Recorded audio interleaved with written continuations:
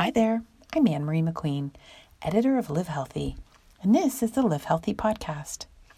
Each week we interview health and wellness leaders and talk about all the things that are good for you, which you can also read about in our online magazine, the only one of its kind for men and women in the UAE. Well, we're in Eating Disorders Awareness Week, which runs until March 6th, and we are turning to Lighthouse Arabia, Dubai's Community Health and Wellness Center, and Dr. Teizeem Dhanji, a consultant child and adolescent psychiatrist, who is a lead on the ED service, for some expert guidance.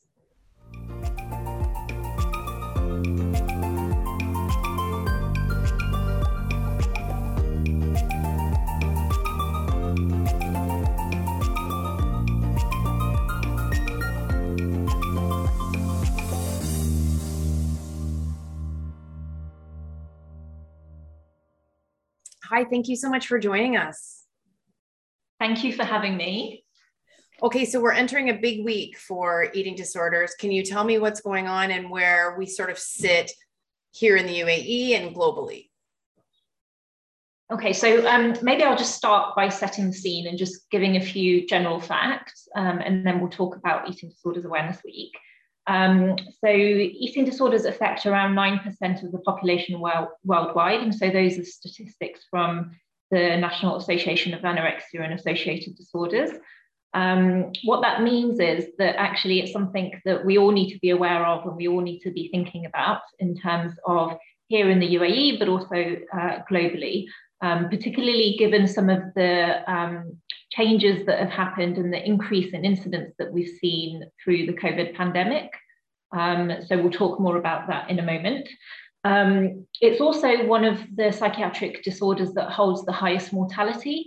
And so that's really important, especially in Eating Disorders Awareness Week, to be really thinking about this as a mental health illness. Lots of people have looked at eating disorders and taken the approach of, you can just eat more, or you should be able to control your eating, and not really recognizing the psychological impact that eating disorders have. There have been some studies in the UAE. So there was one of university students in Abu Dhabi, and that had showed that 24% of those that were questioned had reached a cutoff in terms of disordered eating attitudes, and 75% almost were dissatisfied by body image. So we all have body image issues. That's something that we can't hide away from. There's a lot of messages that come through social media and things like that. And so it's important that we're trying to think about how do those body image issues affect our day-to-day life, and are they actually affecting the way that we function, the way we behave in terms of eating, exercise, and that, other sort of behaviors that we might adopt. So I guess thinking about Eating Disorders Awareness Week and thinking about the particular things that are important at the moment. So I mentioned COVID-19. The other thing in particularly the UAE is bariatric surgery. So I'll go on to talk about those two things because I think that's quite important.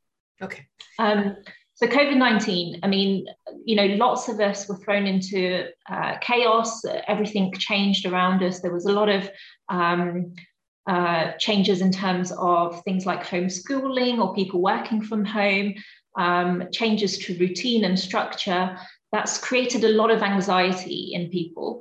And a way that people tend to control anxiety could be by controlling their eating.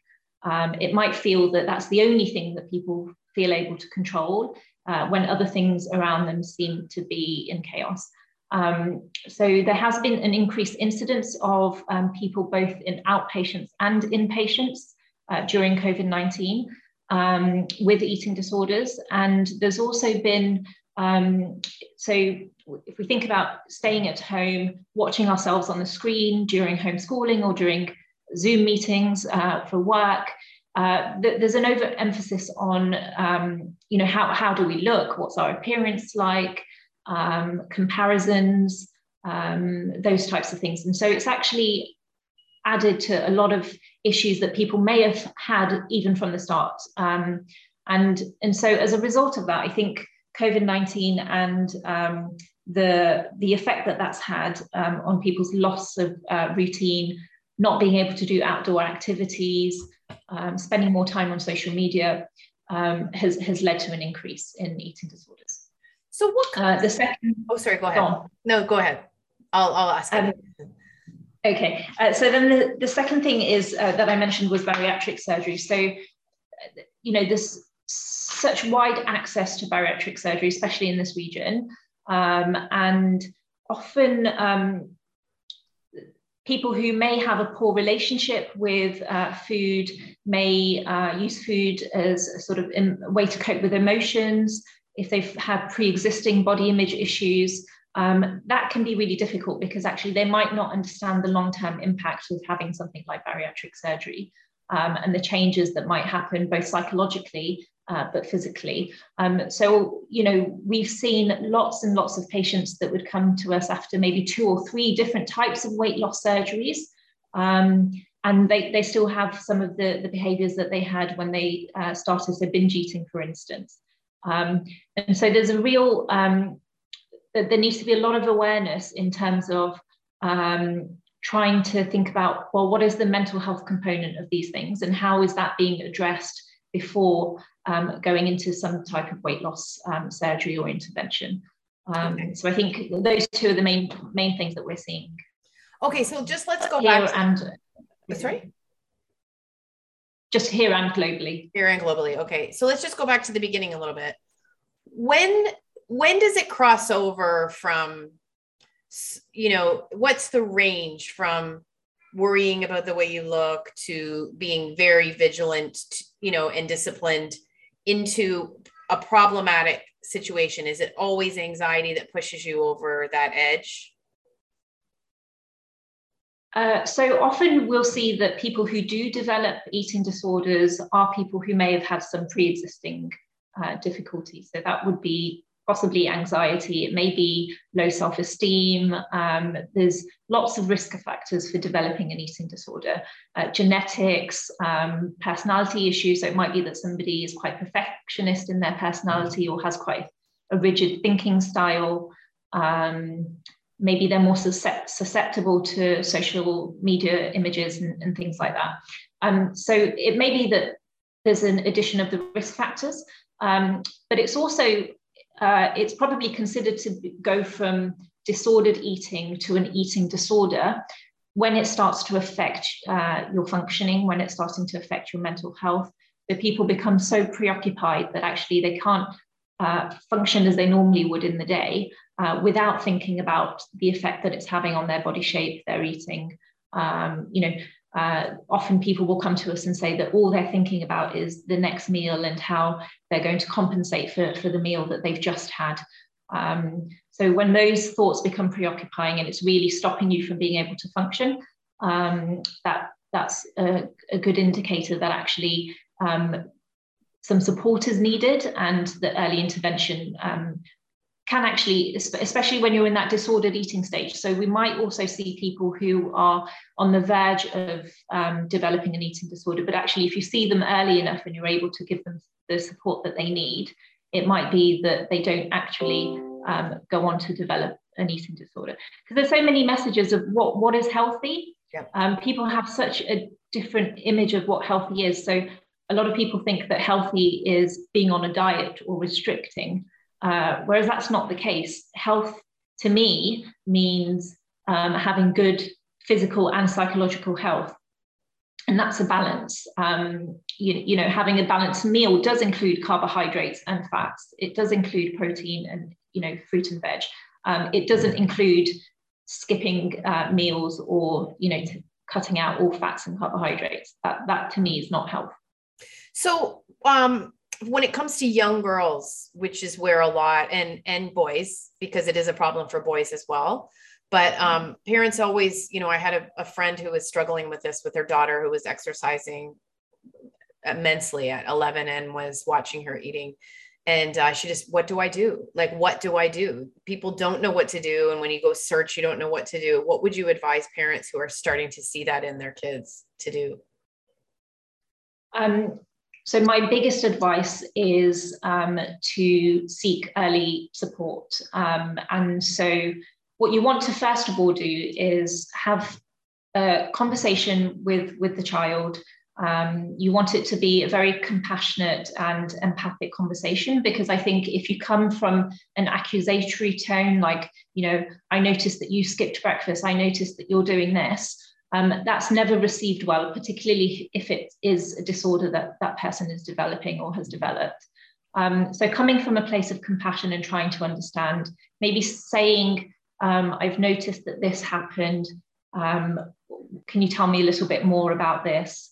So having a very sort of soft approach to approaching the young person initially, getting some more information from school, what's happening when the young person is at school, how trying to make an assessment of how they are physically. Are they noticing any changes like hair loss or feeling dizzy when they're waking up?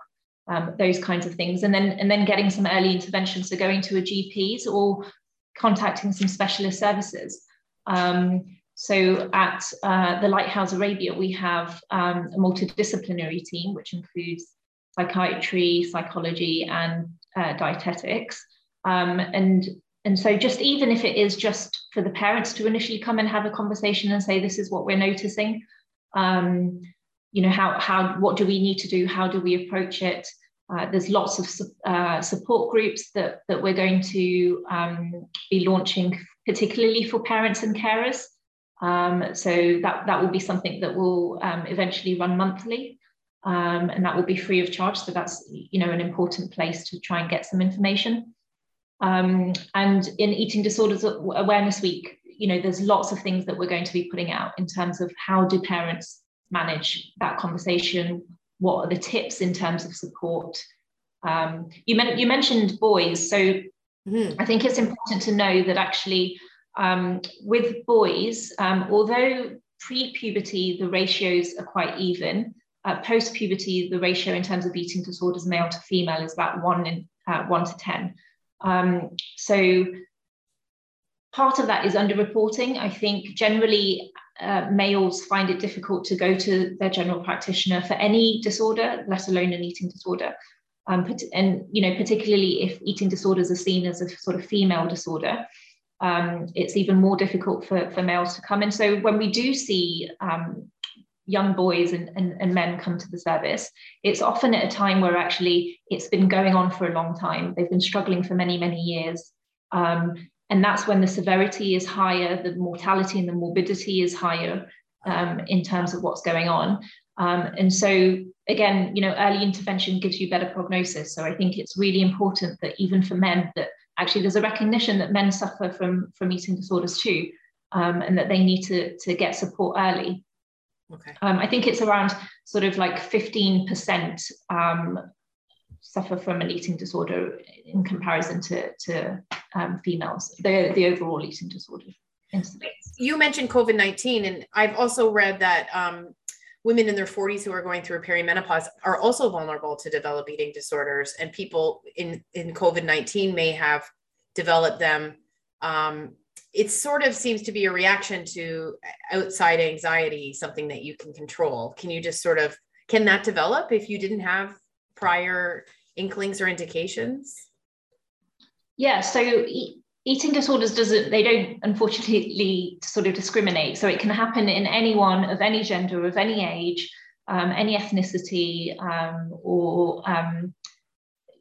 and so what that means is that you do get these situations where actually somebody may have been okay throughout their life without any difficulties in their eating, and then they present like you said, sort of premenopausal.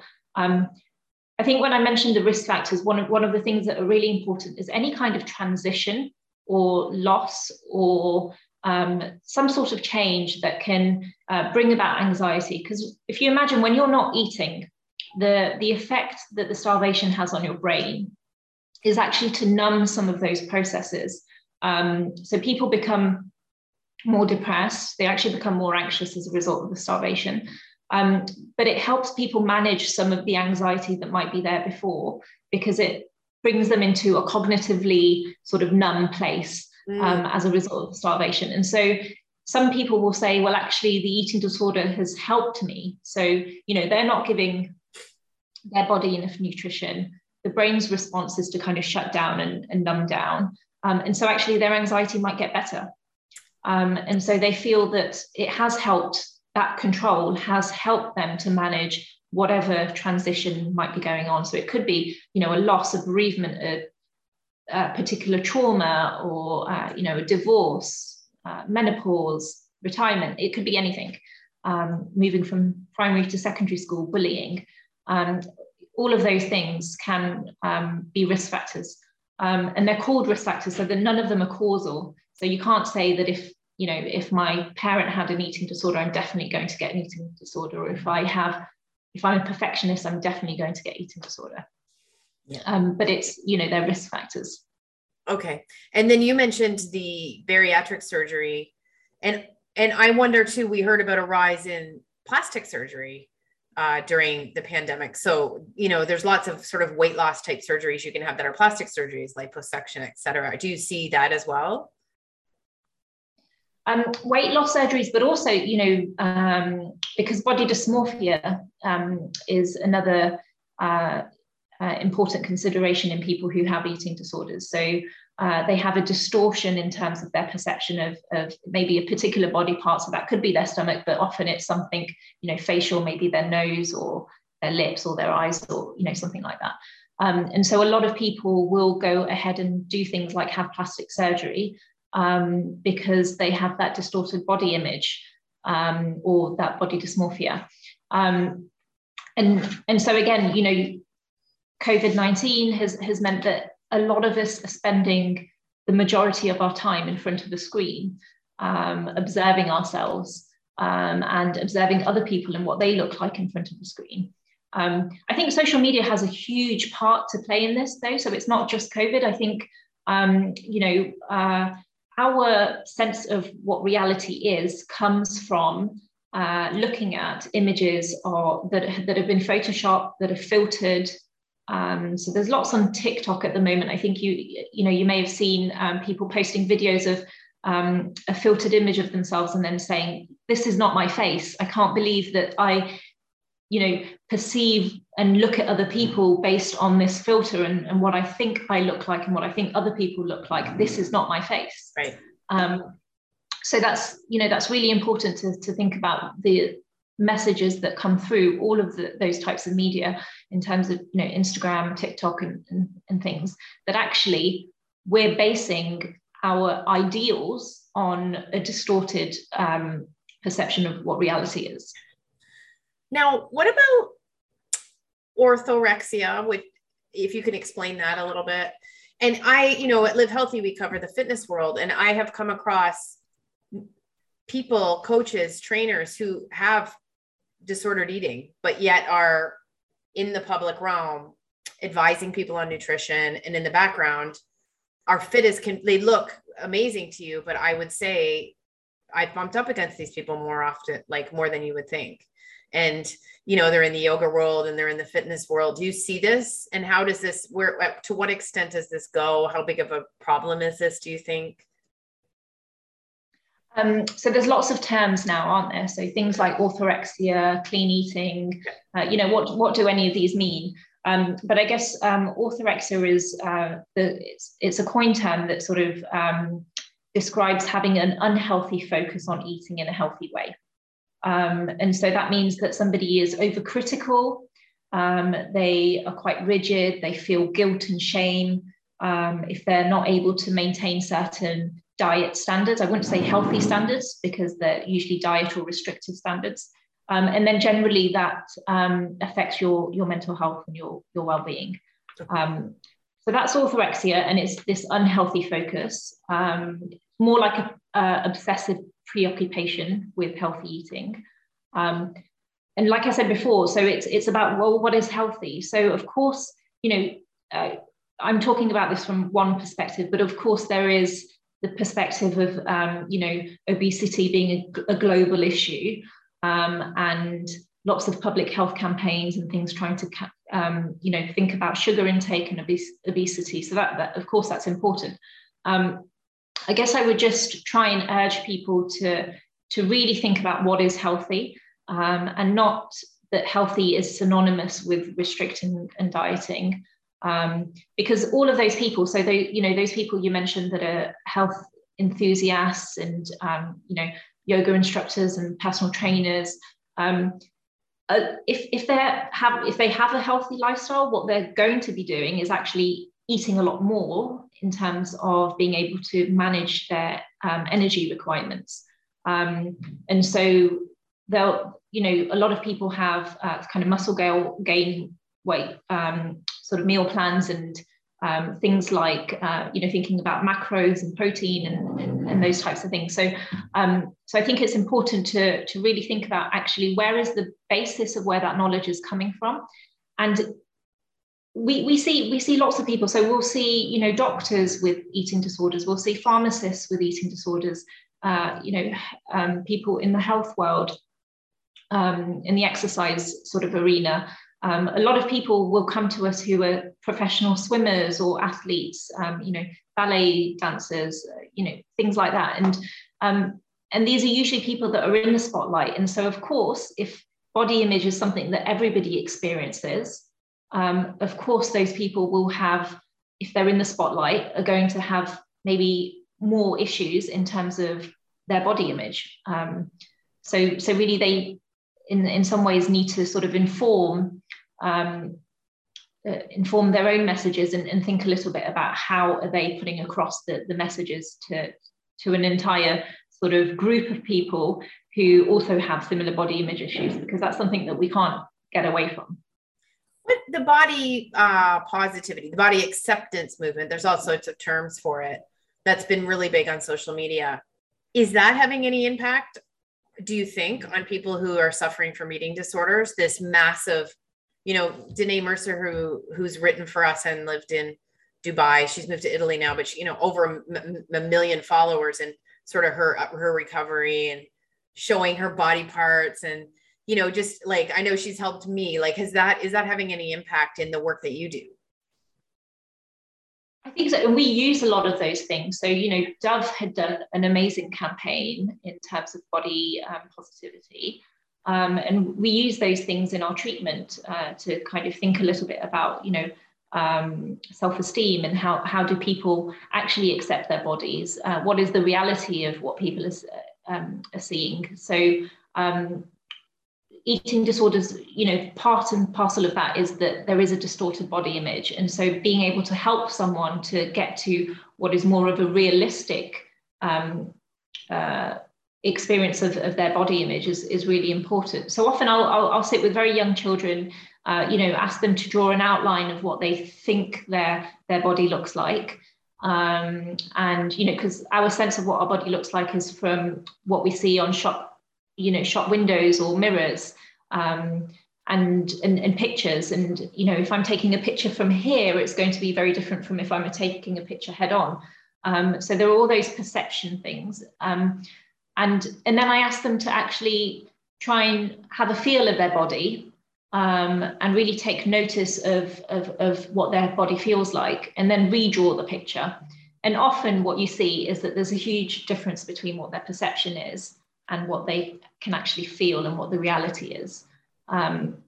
So I think, those things are really important. I've lost track in terms of your question, but I think body positivity and awareness is really important, because we all have, and now they have so many models and things that are more full-bodied and more representative of actually what normal is. Because we're all of such different shapes and sizes, and that's great. We should be embracing that. So what do parents need to be on the lookout for with their kids, would you say? So I would say that in terms of just thinking a little bit about, I would go a step backwards first, and that would be what kind of conversations happen in the family. So, around the dinner table, around food and weight, is there sort of a family preoccupation with conversations about weight and food, because often that can be something that maybe maintains difficulties that a young person is having. So if I give you an example, that there may be sort of families that are very much into clean eating, and so there might be a young person who is really struggling, and as well as giving that young person a message that actually you shouldn't be skipping your meals, you need to be eating, you're not eating enough, you're losing weight. Parents between themselves are talking about, oh, did you read that article, and did you see that person and what they were saying about sugar intake, or whatever it might be. So actually those mixed messages aren't helpful, and so they do maintain some of the difficulties. But I would never say that parents are ever to blame in any way. I think that's a term, something that people think, and also an anxiety that parents have, that they're to blame. Parents are the biggest resource in terms of supporting and treating the child. And so that's really important. And I would also say that, one of the really important things is thinking a little bit about what messages are coming through school and public health messages. So I remember when I was in the UK, they had the Change for Life UK campaign, which was addressing young children and their snacking. And so it was a whole public health campaign suggesting that children should only have under 100 calorie snacks 2 times a day and no more.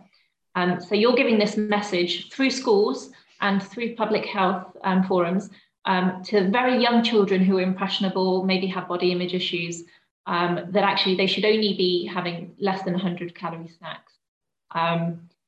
And so we had 8-year-olds, 10-year-olds coming to us who had developed eating disorders after hearing talks in school, being really fixated on calories all of a sudden, when that never had been an issue before. So it's really important to just be generally aware. What are those public health school messages?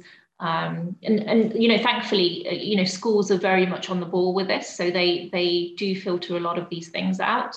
And they do talk a lot about mental health and body positivity and acceptance. Okay. Okay. What about in the Emirati community? Because you kind of think maybe it hasn't reached there, but I think I've seen some stats that it has.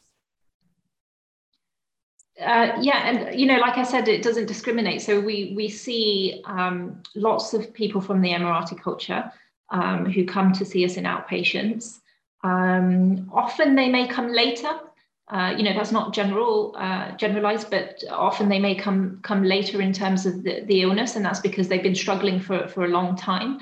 And that might be something to do with either family communication, or maybe, the stigma of mental health and seeking support. And, what does that mean for the future? What does that mean if people find out, if the school finds out, all of those anxieties that any parent has.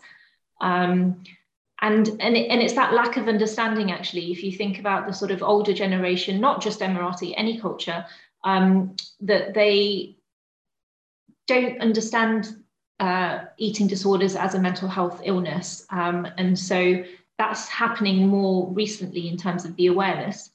But actually, a lot of these children will have had lots of messages from their parents, well, just eat more. Why can't you eat more? And if you think about cultures and different religions and different places that people come from in terms of diversity, there may be lots of things like famine and starvation and things like that in their family histories. So actually, it's inconceivable that your child won't eat because we have food and we have access to food. So, there's so much at play when people come to see us in terms of families and cultures. And it's important to take that into consideration. But we definitely see lots of Emirati patients of all ages.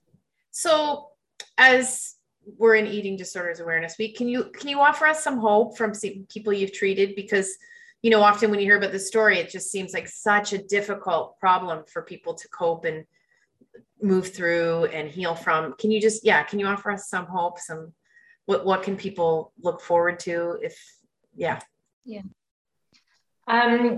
Okay, so let me put it into context. So the research shows that without treatment, eating disorders usually last for about 6 years. With treatment, so if you come for treatment and you notice the symptoms and signs early and you get specialist support, we often anecdotally see patients who come into the service and sort of between 6 months and a year are in a place of recovery. So that's really important. So that early intervention is really important. There's been lots of cases, particularly in the very young children. So we see a lot of cases of avoidant restrictive food intake disorder, ARFID. Is that something that maybe I can explain a little bit more? So it's seen in younger children. It's usually when they're not able to meet their nutritional and energy needs, either because of avoidance of food or restriction of food, and that can be for a variety of reasons. So worries about adverse consequences, like maybe a fear of vomiting, or worries about choking. Maybe they have sensitivities to texture of food, so that might be seen in autistic children commonly. And so what that means is that the young person, it's usually younger children, so age 5 to 10. They usually come in with a lot of significant weight loss, and parents will kind of say, oh, he's always been a fussy eater, he's always been picky with his food, he only eats nuggets and chips, or whatever that might be.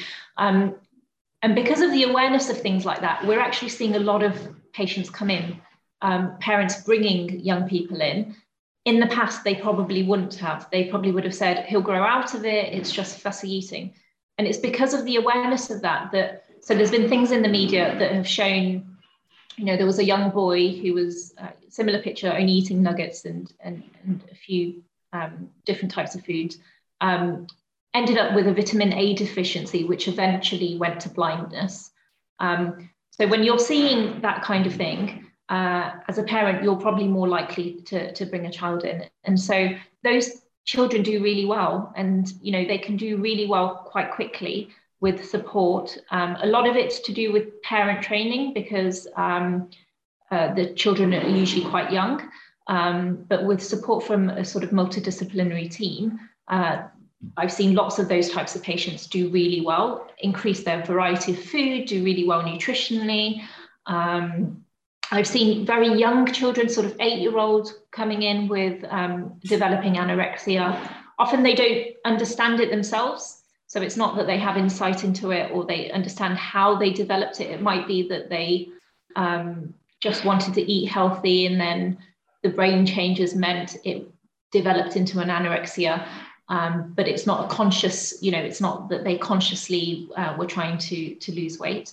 And so those patients, again, younger patients do really, really well with a bit of support, and tend to recover really quickly. And of course, then you've got, the patients that will see that that it takes time to recover, but then they recover fully after a year or two.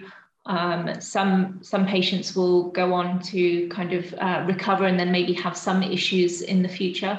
And then we, of course, see those who develop more of a chronic anorexia or bulimia or binge eating disorder.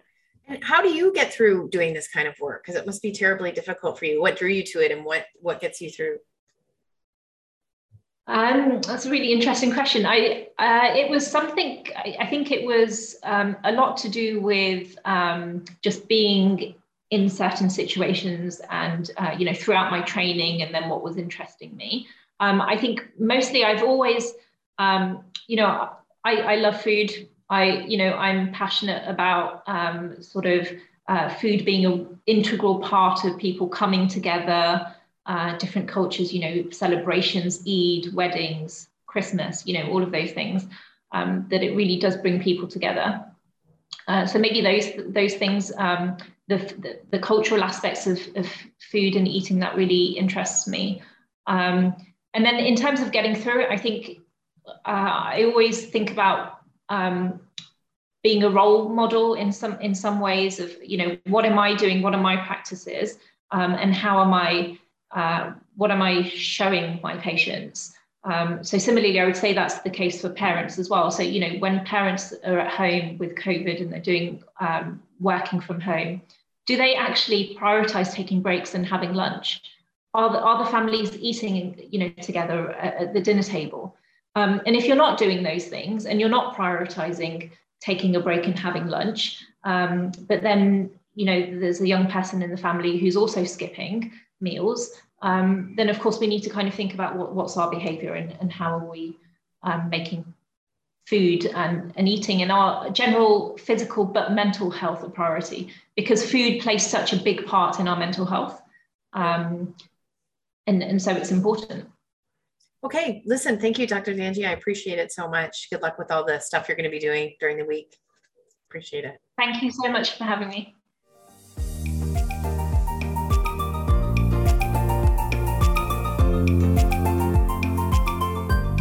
That's it for this week. If you liked the podcast, make sure to subscribe, rate, and review. We'll see you next time on the Live Healthy podcast.